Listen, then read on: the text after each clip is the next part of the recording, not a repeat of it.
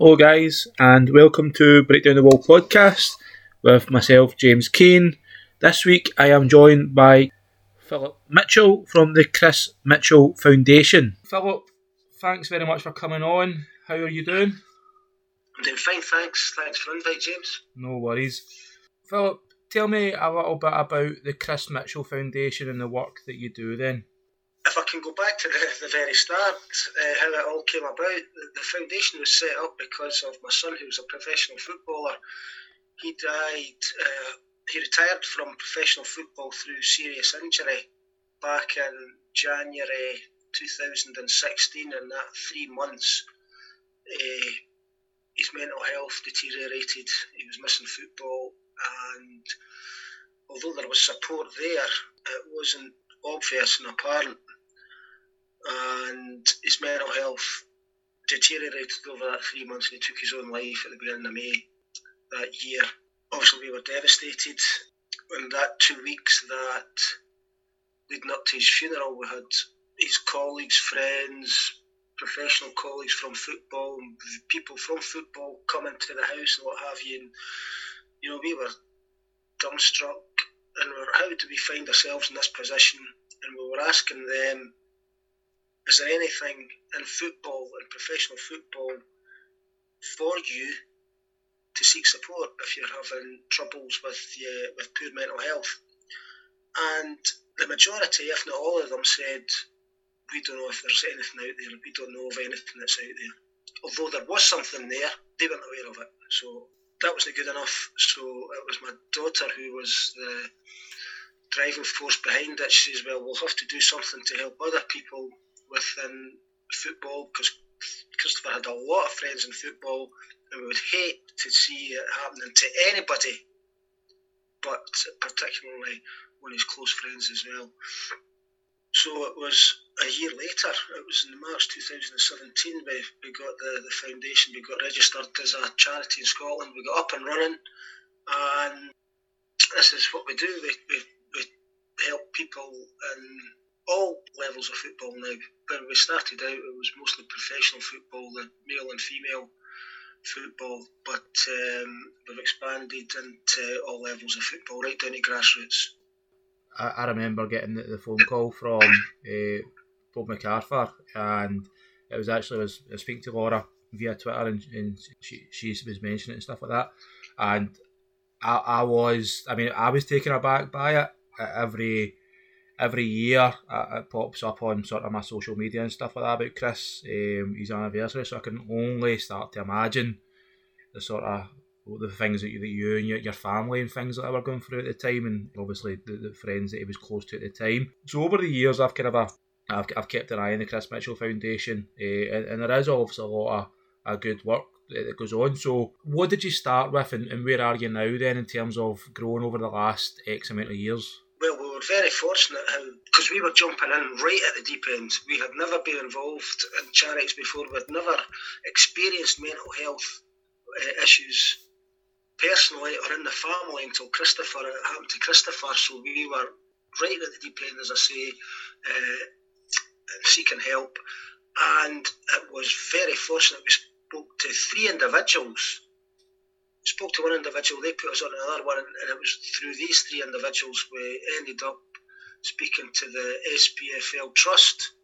And we also spoke to Mark Fleming. He was doing a mental health first aid course. So after our conversations and what have you, the 3 of us got together, the Chris Mitchell Foundation, SPFL Trust, and Mark Fleming, who runs Positive Mental Health Scotland.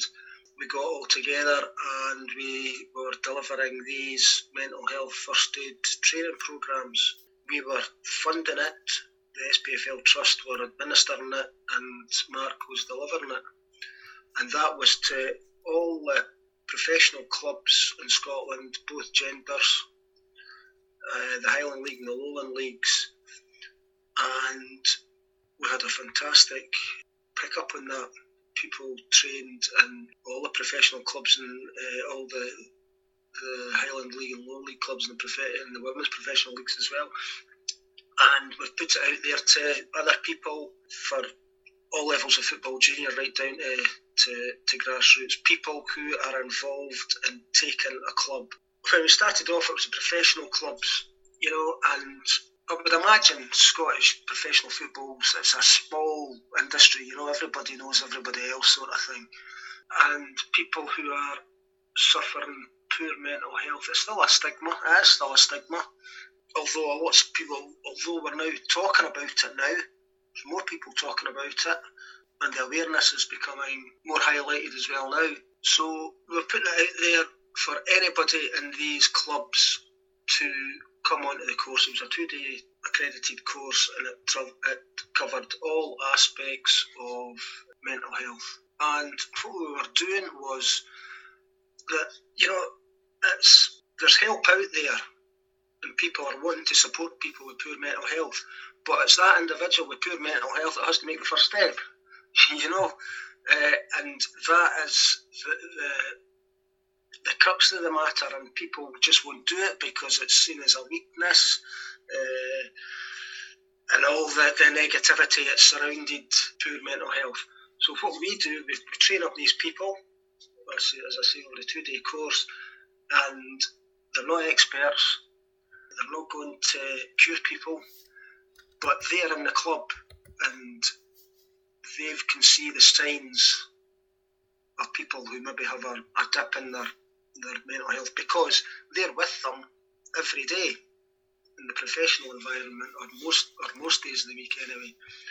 And they then have the knowledge and the confidence to go to that person. It's basically turned it around 180 degrees. So the people are in the clubs and they can approach someone if they think they've got poor mental health, and they can put them on, acting as a conduit and putting them onto the right road for professional help. Or they might not need professional help, they just might need a wee chat or something, or just somebody to say, look, you're not yourself. Because I sit and think about it all the time about Christopher, and I wonder if Christopher knew they had mental health problems, I wonder that if that's a thing that's, although 3 months isn't a short period is a short period of time in one sense, but it crept up in him, and he just maybe didn't realise that his mental health was declining. He just thought, I don't know. Maybe he did know, maybe he didn't. I don't know. Yeah, because if it's the first thing that happens to you, do you know really if it's your mental, if it's, you can identify it as poor mental health? I don't know. I think you're right, Philip.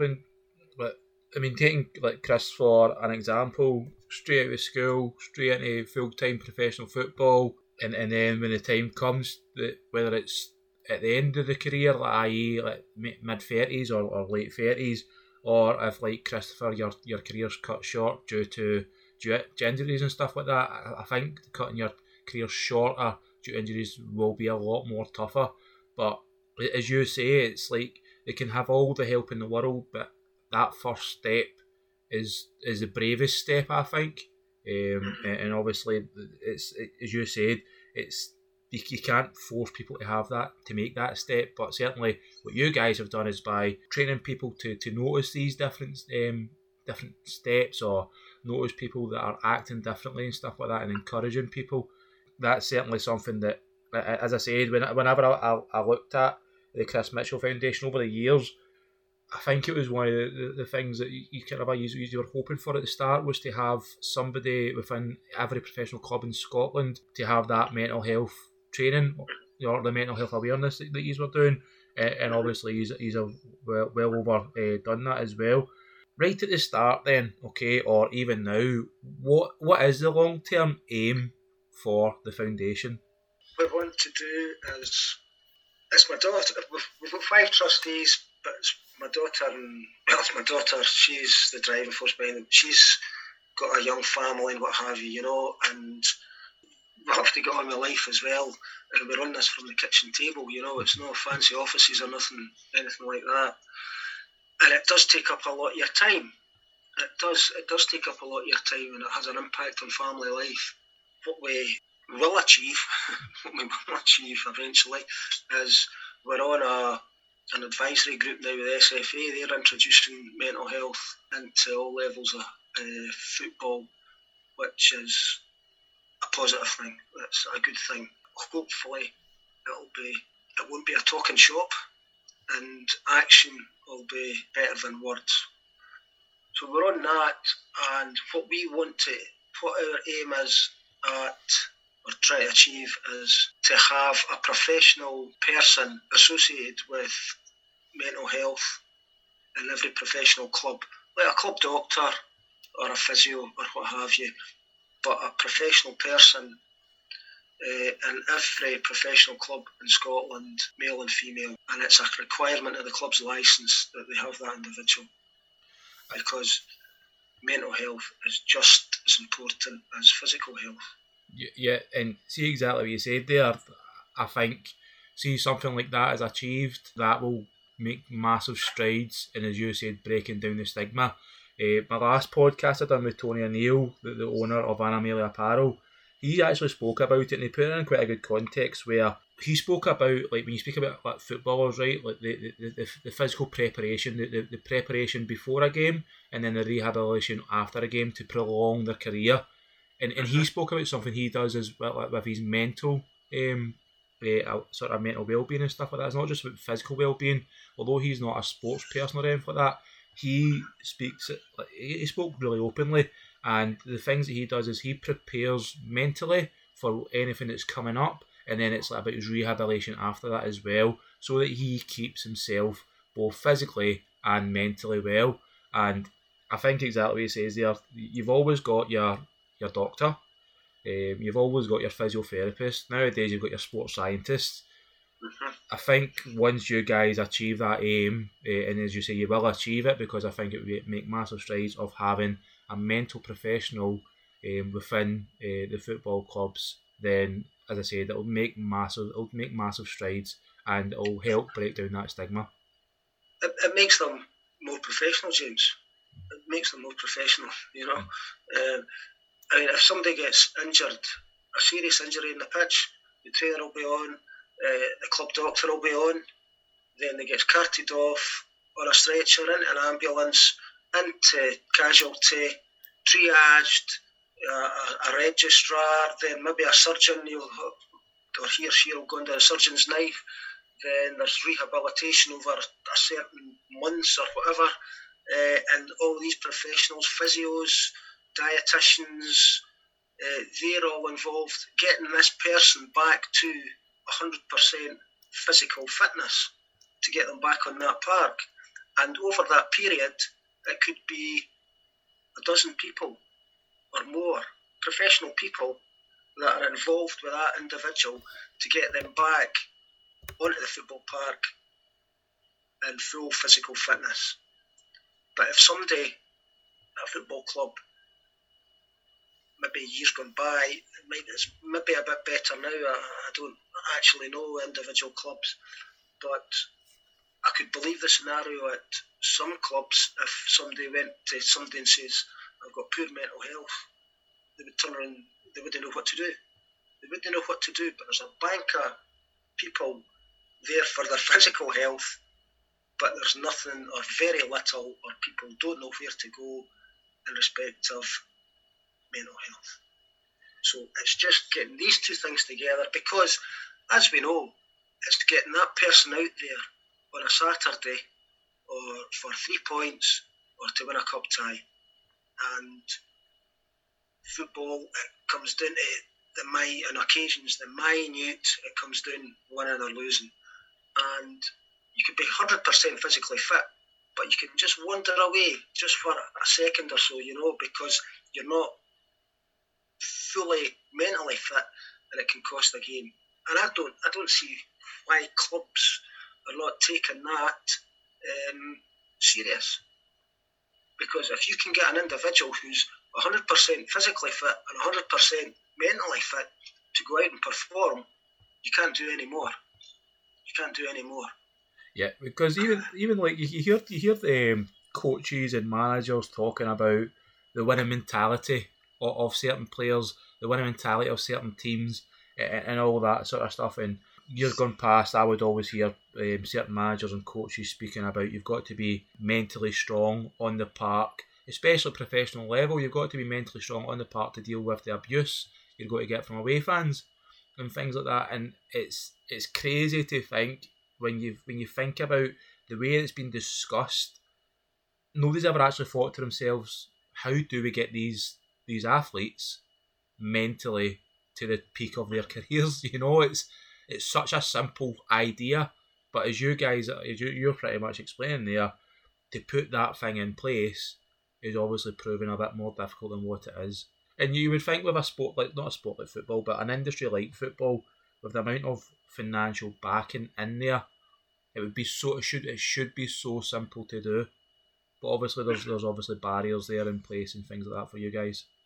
People and organisations have got their own agendas, and they want to work it the way they are, and they don't like to other people coming in and stepping on their toes.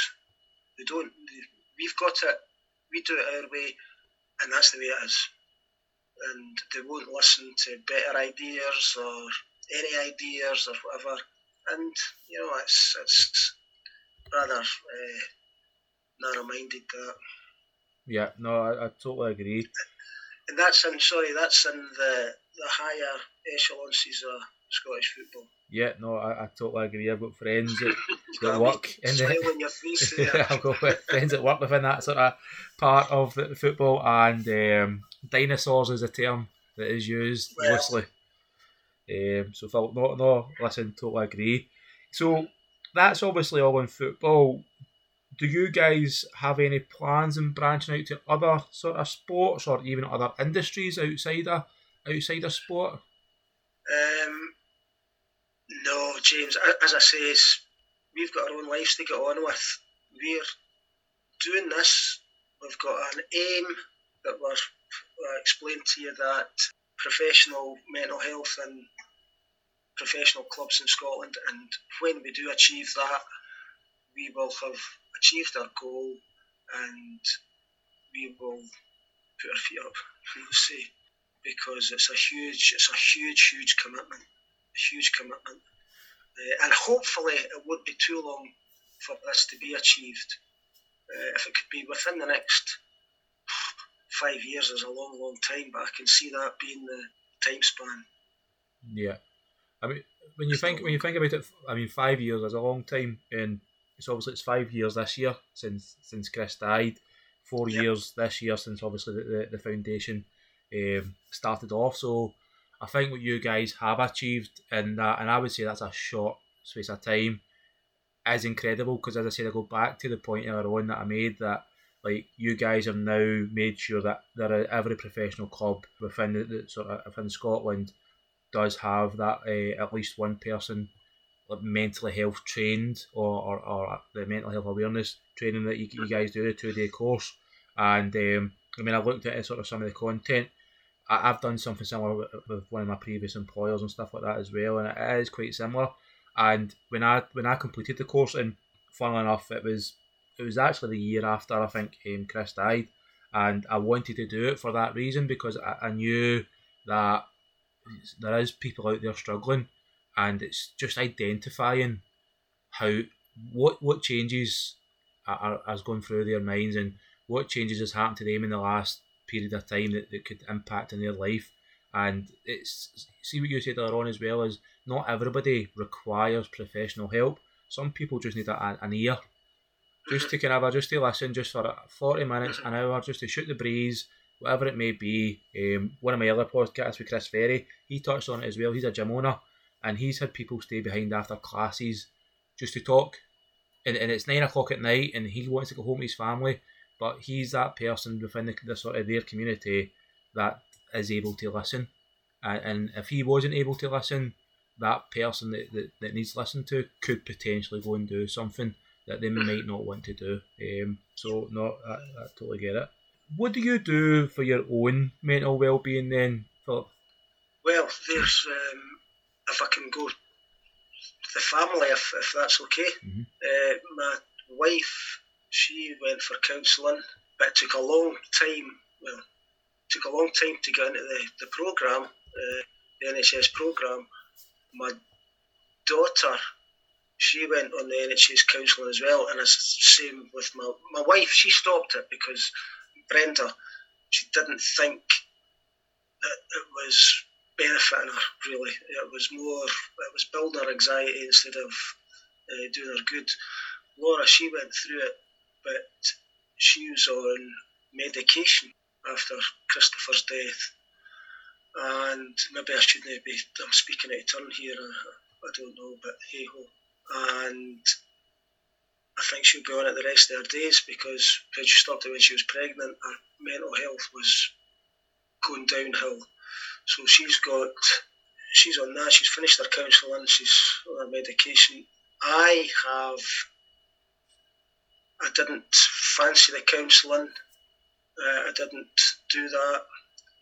And what I do is, my daughter's got a black lab. She got a black lab shortly after Christopher died. Christopher, he got a black lab. I'm going off the mark here, sorry. No, I remember seeing him on Facebook. He was all over Facebook with it. He was absolutely in love with it. Well, you knew before I did then. Is that right? Probably, yeah. Because he went down to Manchester or down to North England anyway, him and Louise, they picked this black lab pop up, and they had it on his lap coming back up the road, and that was the first time we knew that he's had this lab. So anyway, he had his black lab for the last 6 months of his life, and then my daughter got a black lab, and I walk her. I get her a Tuesday, Wednesday, Thursday, Friday, and any time in between as and when required, and we just go out walking up into the countryside, walk the streets, walk up to the graveyard at Bannockburn where Christopher is for hours on end, and just think about things, and that's what I do for my therapy. Uh-huh. Do you think where if it helps or not, I don't know. I don't know how to put this, if it is helping me or not, because I don't know. But that's my way of dealing with things. I ask myself all the questions that day Christopher died, that goes round and round in my head every day. And I ask myself questions, and I ask myself questions in the lead up to the 3 months to Christopher's death when he finished football, and I get different answers on occasions, or most occasions, and I try and reflect on memories, so I can keep the memories in my head, and his voice as well, because that's a very important thing. So that's how I deal with it. Yeah, I think when you think about sort of coping mechanisms, as I like to call them, exactly what you're saying, right? You don't know that's a coping mechanism for you until probably 3 or 4 years down the line, and you look back and you say that did work, or you look back and say that didn't work. You know, it's just one of those things. It's almost like trial and error.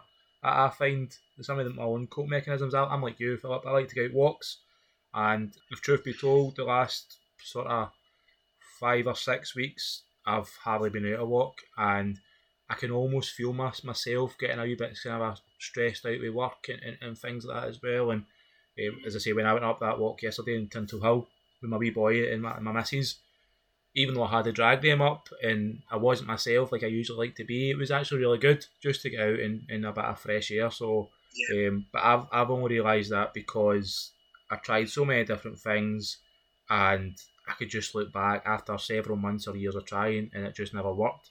And I finally found this one wee thing. So that certainly, as I said, it's trial and error with these coping mechanisms, definitely. See, in terms of the foundation then, is there any way that MD can get involved in things like that? I've seen recently that, is Dunblane High School are doing a sort of challenge during Easter holidays, yeah? So is it just local people that are involved, or is there MD that can get involved? No, anybody can get involved. We we do a lot of schoolwork. We get invited into schools to tell Christopher's story in bits and pieces. We do that.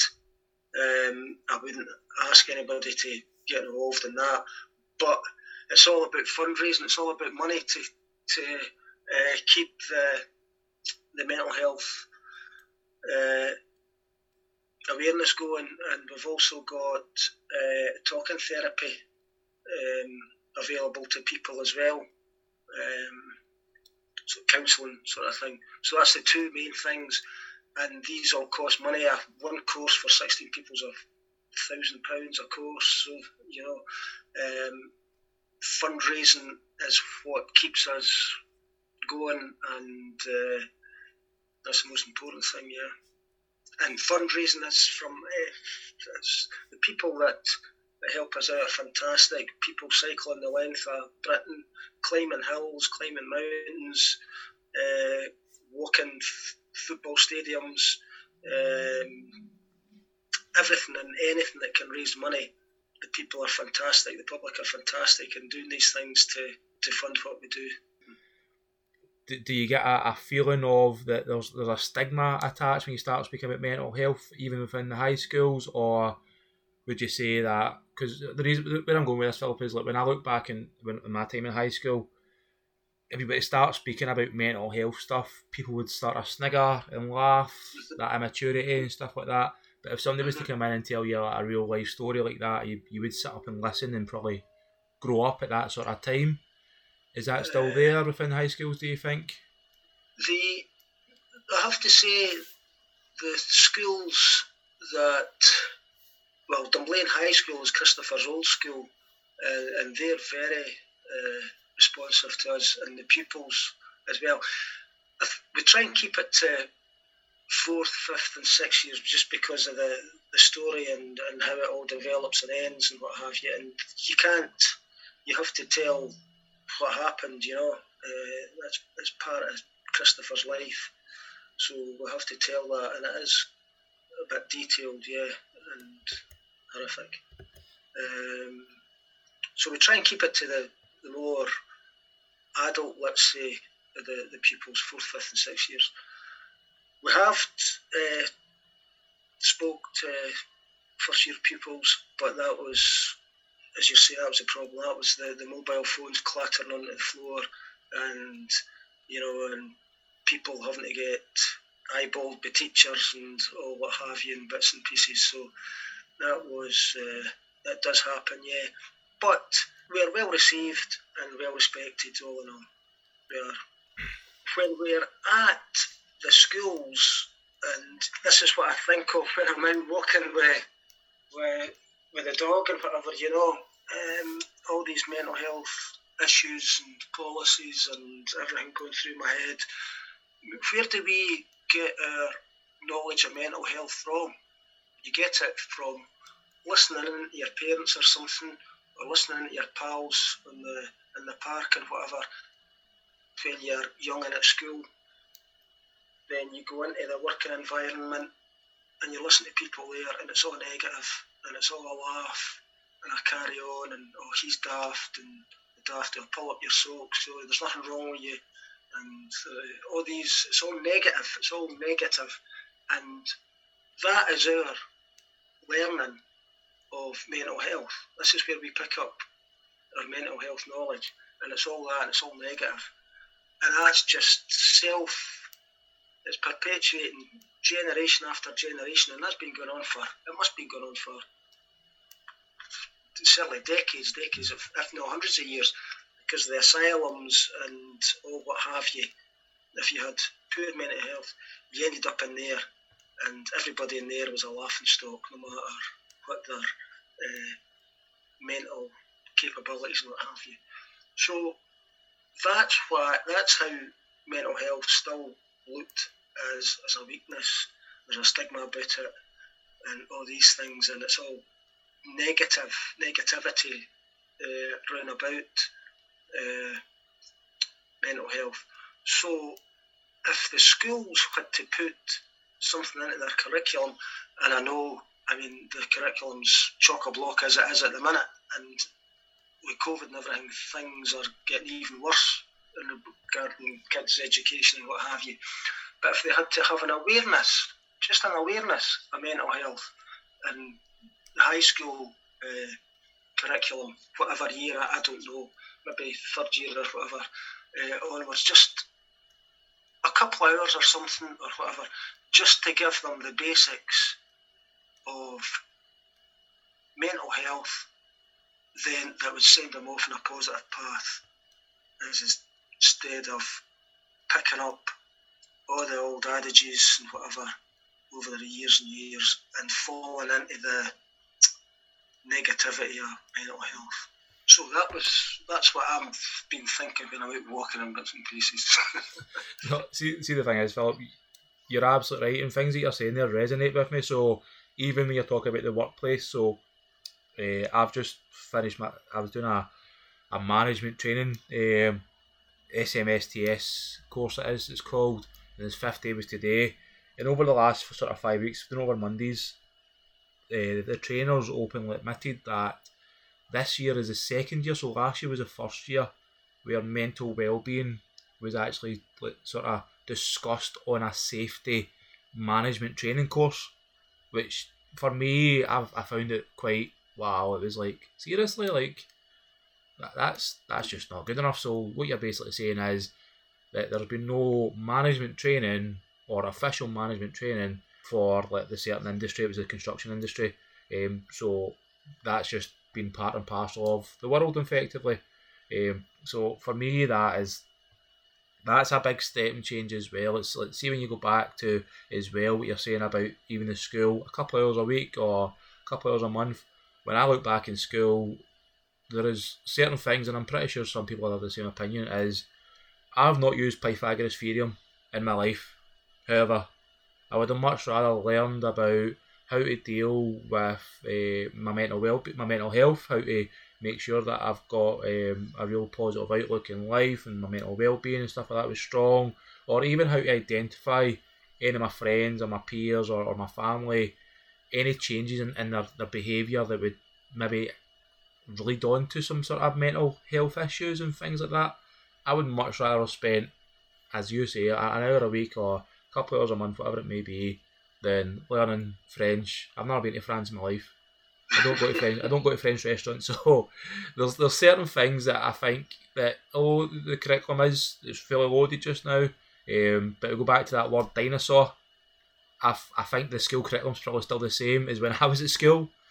Yeah. And it's like how do we move with the times? And I think as I say, to go back to this, it's like the things that you guys are doing with Chris's Foundation is making a difference, certainly within football. And if you continue doing the stuff with the schools and stuff like that, then it is only going to improve. And that's obviously what we're trying to do in the long term. Philip, that is all the questions I have for you. As I said, the sort of I've looked at the Chris Mitchell Foundation. You can find it on Twitter, yeah. Yep. You can find it on Twitter. You've obviously got your website as well, which is really good. A lot of good knowledge stuff on there. You can obviously look at the courses content and stuff like that as well. So thanks very much for coming on. I really do appreciate your time tonight. You're more than welcome, James. If I can just say that our courses are getting delivered via Zoom now. I'm not 100% with IT and whatever, but I'm sure it is, and they're coming round thick and fast. So if anybody affiliated with a team, if they go onto the SPFL Trust website and they can put their name in and see if they can get onto a course, we fully fund them, so you have to sit in your bed if you wish at this moment in time and learn about mental health awareness, because it is saving people's lives. That is without a shadow of doubt. No, that's great. It's great. Thank you, Philip. Thanks for your time.